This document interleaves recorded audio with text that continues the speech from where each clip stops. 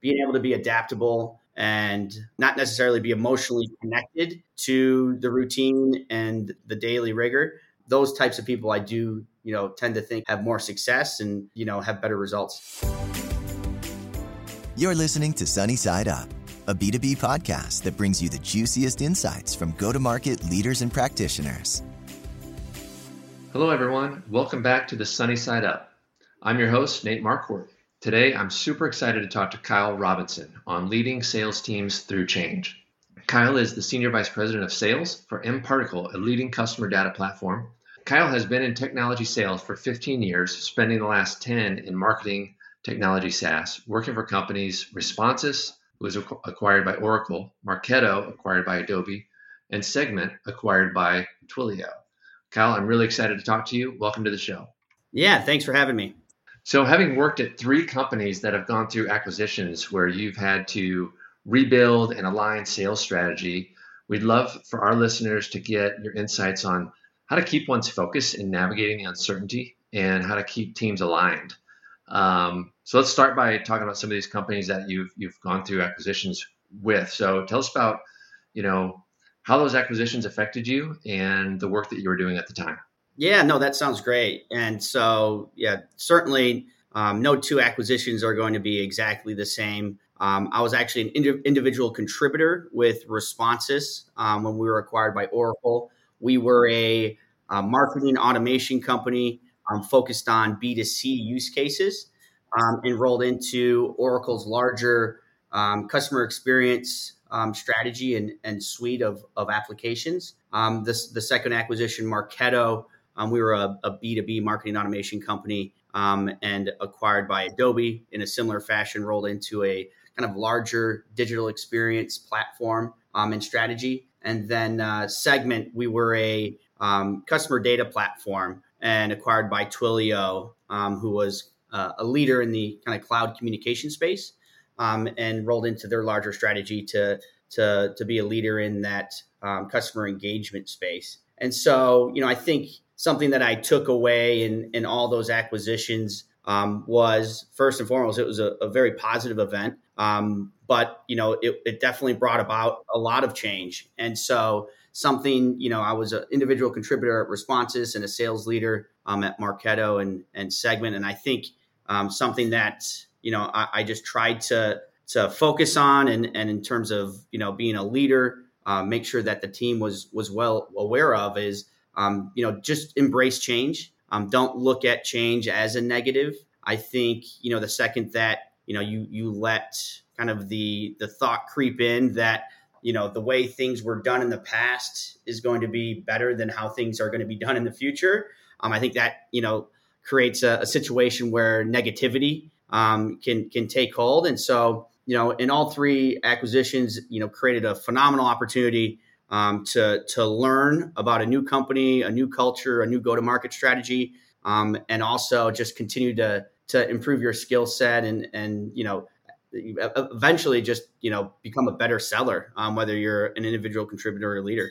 Yeah, that makes sense. And you mentioned avoiding that negativity that can come. So I'm just curious, in the midst of those acquisitions, like how do you keep sales teams motivated, keep them with a positive attitude and really just focused on meeting their sales goals? Yeah, and I think when you are going through an acquisition, typically it's for a good reason. It means what you're doing as an independent company was succeeding. You were growing quickly.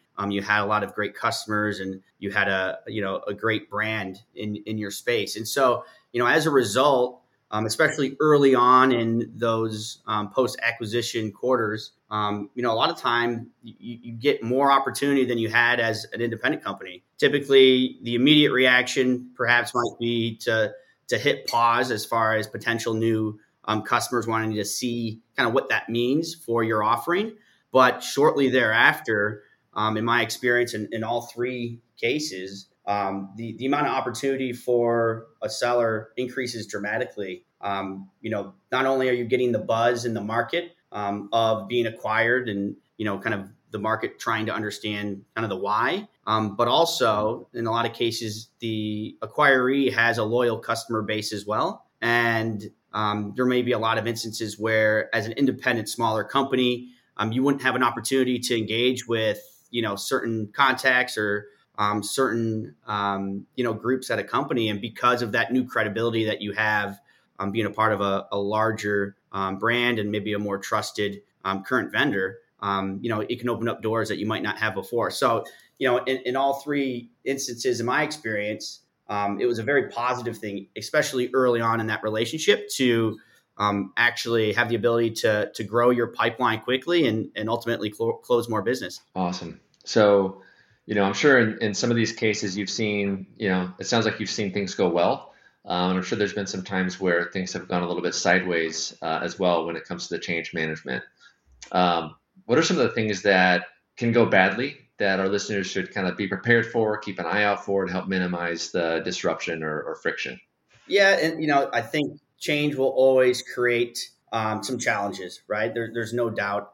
And, I think some things that were consistent in my experience is, post-acquisition typically may not happen immediately. It might be, in years to follow, but you're typically going to have changes in your executive leadership team. Typically, the acquiree's leadership team doesn't stay on beyond a few years. I mean, that's just my experience.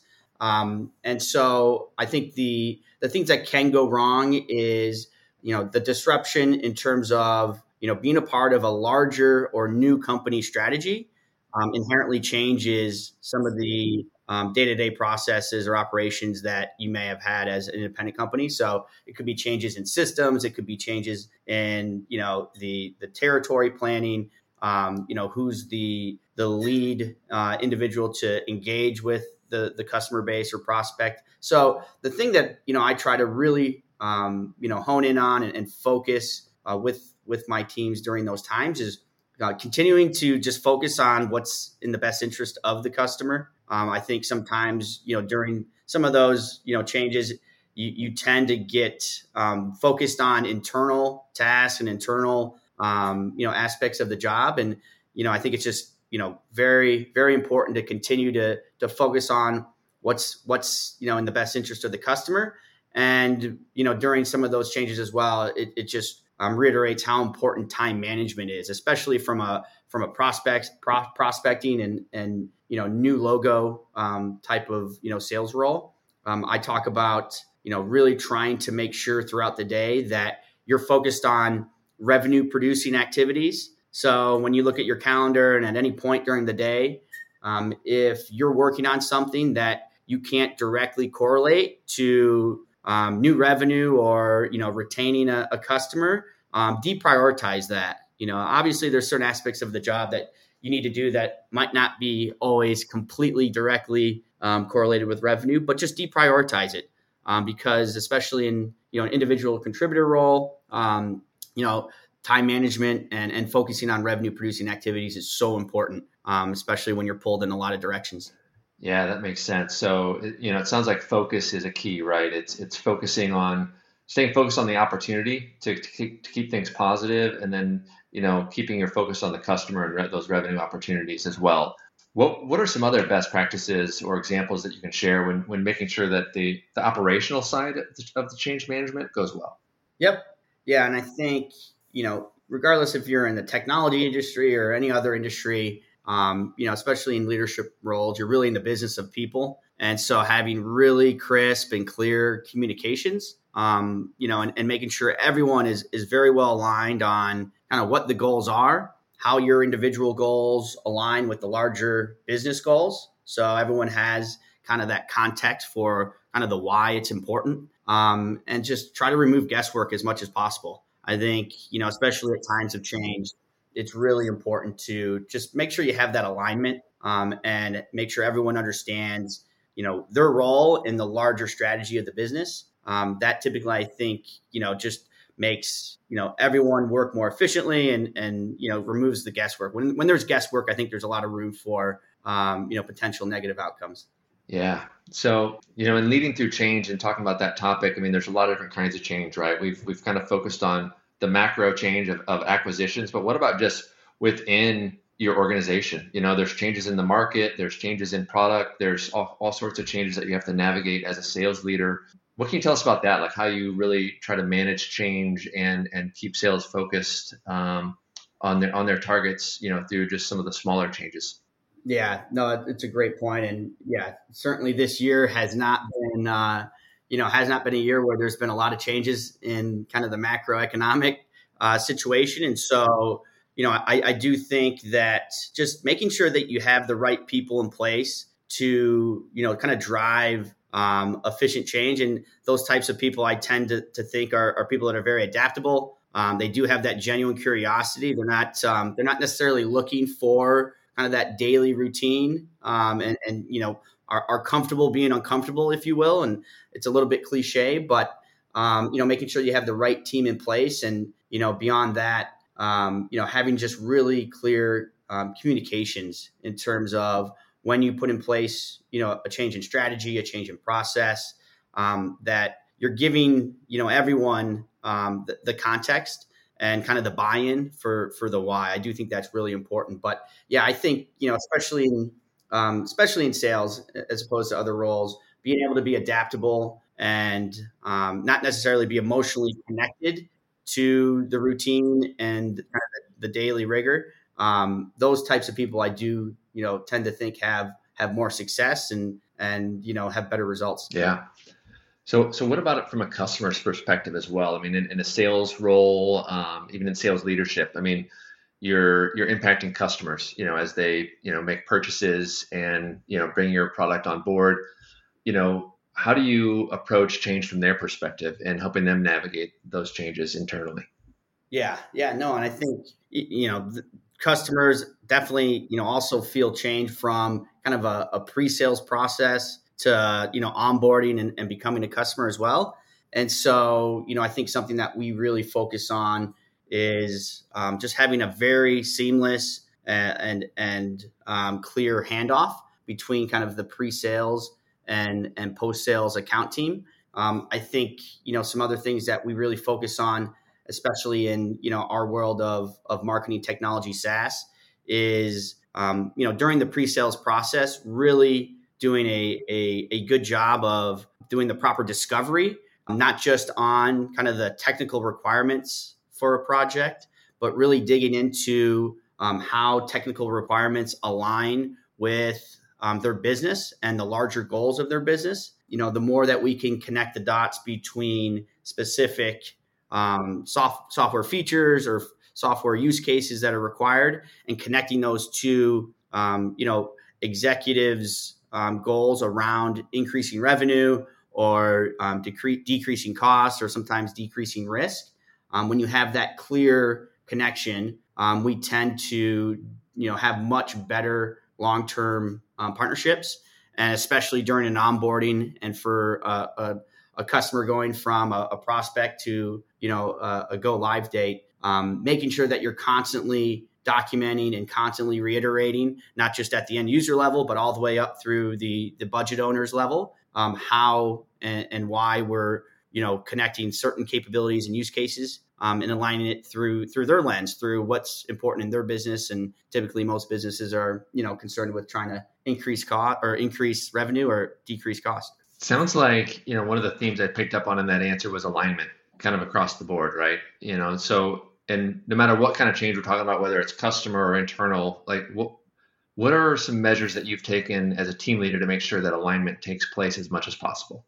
Yeah, no, I think that's a great point. Something that we say here quite a bit is, sales is a team sport. And so I think something that we, truly adopt as kind of a core value is, that we win and lose as a team. And beyond that, not just sales are responsible for building relationships in the pre-sales and post-sales process. So I think something that we try to do is, incorporate our own executive team, incorporate, different groups within our business, whether it's marketing or product management, and really engaging with our prospects and customers in ways beyond just kind of the traditional sales cycle. And so I think when you do kind of have that cross-functional alignment, on both sides of the desk. It certainly does, break down some of those silos that can sometimes exist during a software evaluation, and you'll get different answers to the same question depending on who you talk to and at what level. And so, really trying to help break down those silos and really just be a good partner in terms of the clear communication company wide of what our goals are and what we're doing to help meet those goals. I think that's really the best way to try to create that alignment between the companies. Yeah, that's great. Thanks, Kyle. So I want to back up a little bit. Before you start implementing a new tool or getting into that post sales process. You're a sales leader. You've got obviously have some wisdom to share with just how you sell. So I'm just curious if you could share a little bit about what are your top 10 words that help you close a deal. Yeah, no, I mean, I think I wish there was a silver bullet in terms of just a line or a strategy that would close every deal that we're pursuing. But I do think strategically. When you're nearing the end of an evaluation and you're nearing the point of either being selected or executing a contract, typically the later stage opportunities are focused on, from a customer's point of view, focused on risk mitigation. And so, generally speaking, they're comfortable that the product is going to solve a problem they have.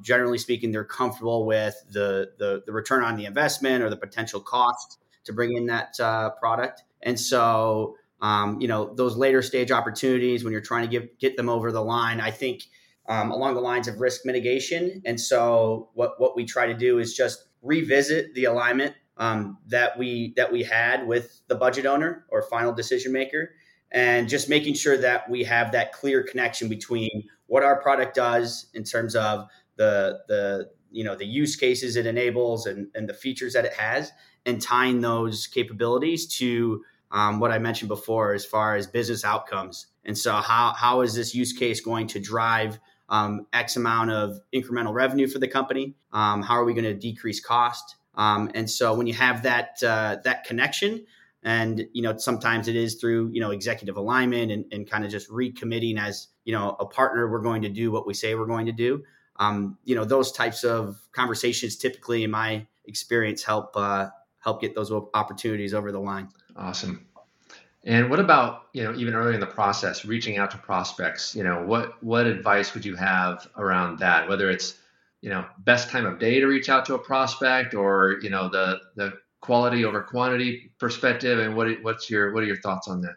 Yeah. It's funny because, I started my career out of college at a company called CDW, which was a direct market reseller of basically any hardware or software product on the planet. And their onboarding and enablement was very much, here's your desk, here's your computer, and here's your phone. Good luck, go find some business. And so, my career 15 years ago started very much with just cold calling. And so that, at that time, obviously things were much different as far as, how we do business and how we communicate. But as far as like the best time of day to reach out to a prospect, when I was making 100 cold calls a day, I tend to find that it was kind of off peak hours. So if somebody was working late, I had a better chance of getting somebody on the phone after 5 o'clock or really early in the morning before they get busy.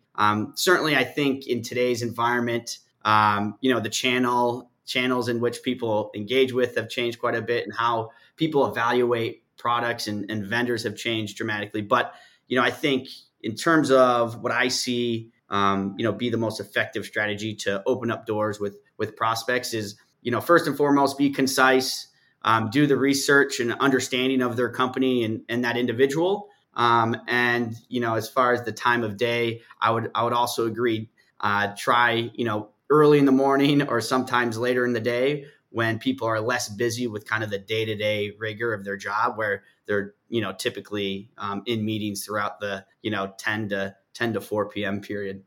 Yeah. Another question though, if you got the silver bullets out there, I would love to know it, because it's a constantly changing strategy. But, if you can develop some skills to improve your engagement rates, it's quite valuable.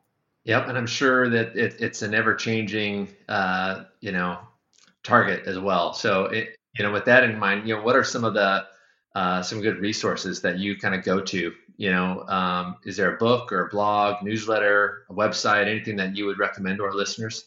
Yeah, I mean, I think something my CEO, Michael Katz, here at mParticle, recommended I read when I came into the role was a book called Thinking in Systems, which I thought was very interesting. It's by Donella Meadows, and it's really geared towards, thinking differently in terms of how different aspects of a system are interconnected, really focused on, just trying to, solve problems and think differently. So I found that a really interesting book.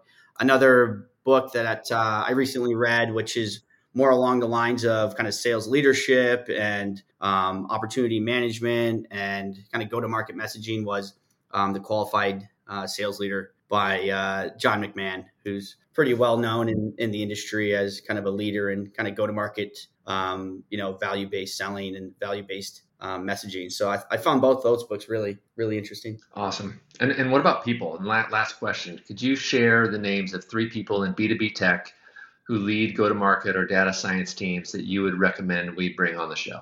Yeah, I mean, absolutely. I think, I've been very lucky in my career to have worked at, some of the more successful kind of independent marketing tech SaaS companies. And, I guess it is better to be lucky than good. I think, some of the reasons why all of these companies and, that they were acquired was because of the quality of talent.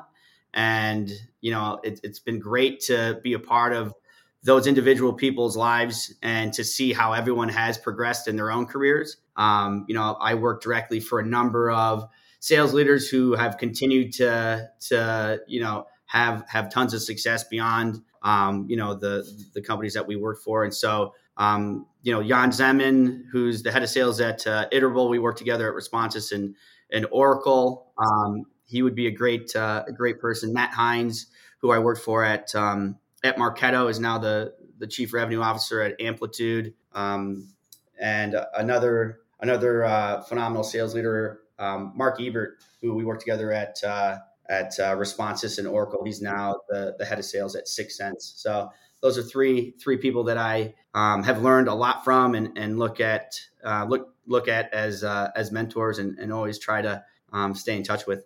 Awesome. Appreciate that, Kyle. Well, hey, I really enjoyed having you on the podcast today. Thanks for being on our show. Thanks, Nate. Appreciate it. Today's episode is made possible by Demandbase. Demandbase is smarter GTM for B2B brands to help marketing and sales teams spot the juiciest opportunities earlier and progress them faster. Thanks so much for tuning in to this episode of Sunny Side Up. If you liked what you heard, please rate and review us and subscribe to our show on iTunes, Spotify, or wherever you consume podcasts. You can also find us on YouTube and Demandbase TV.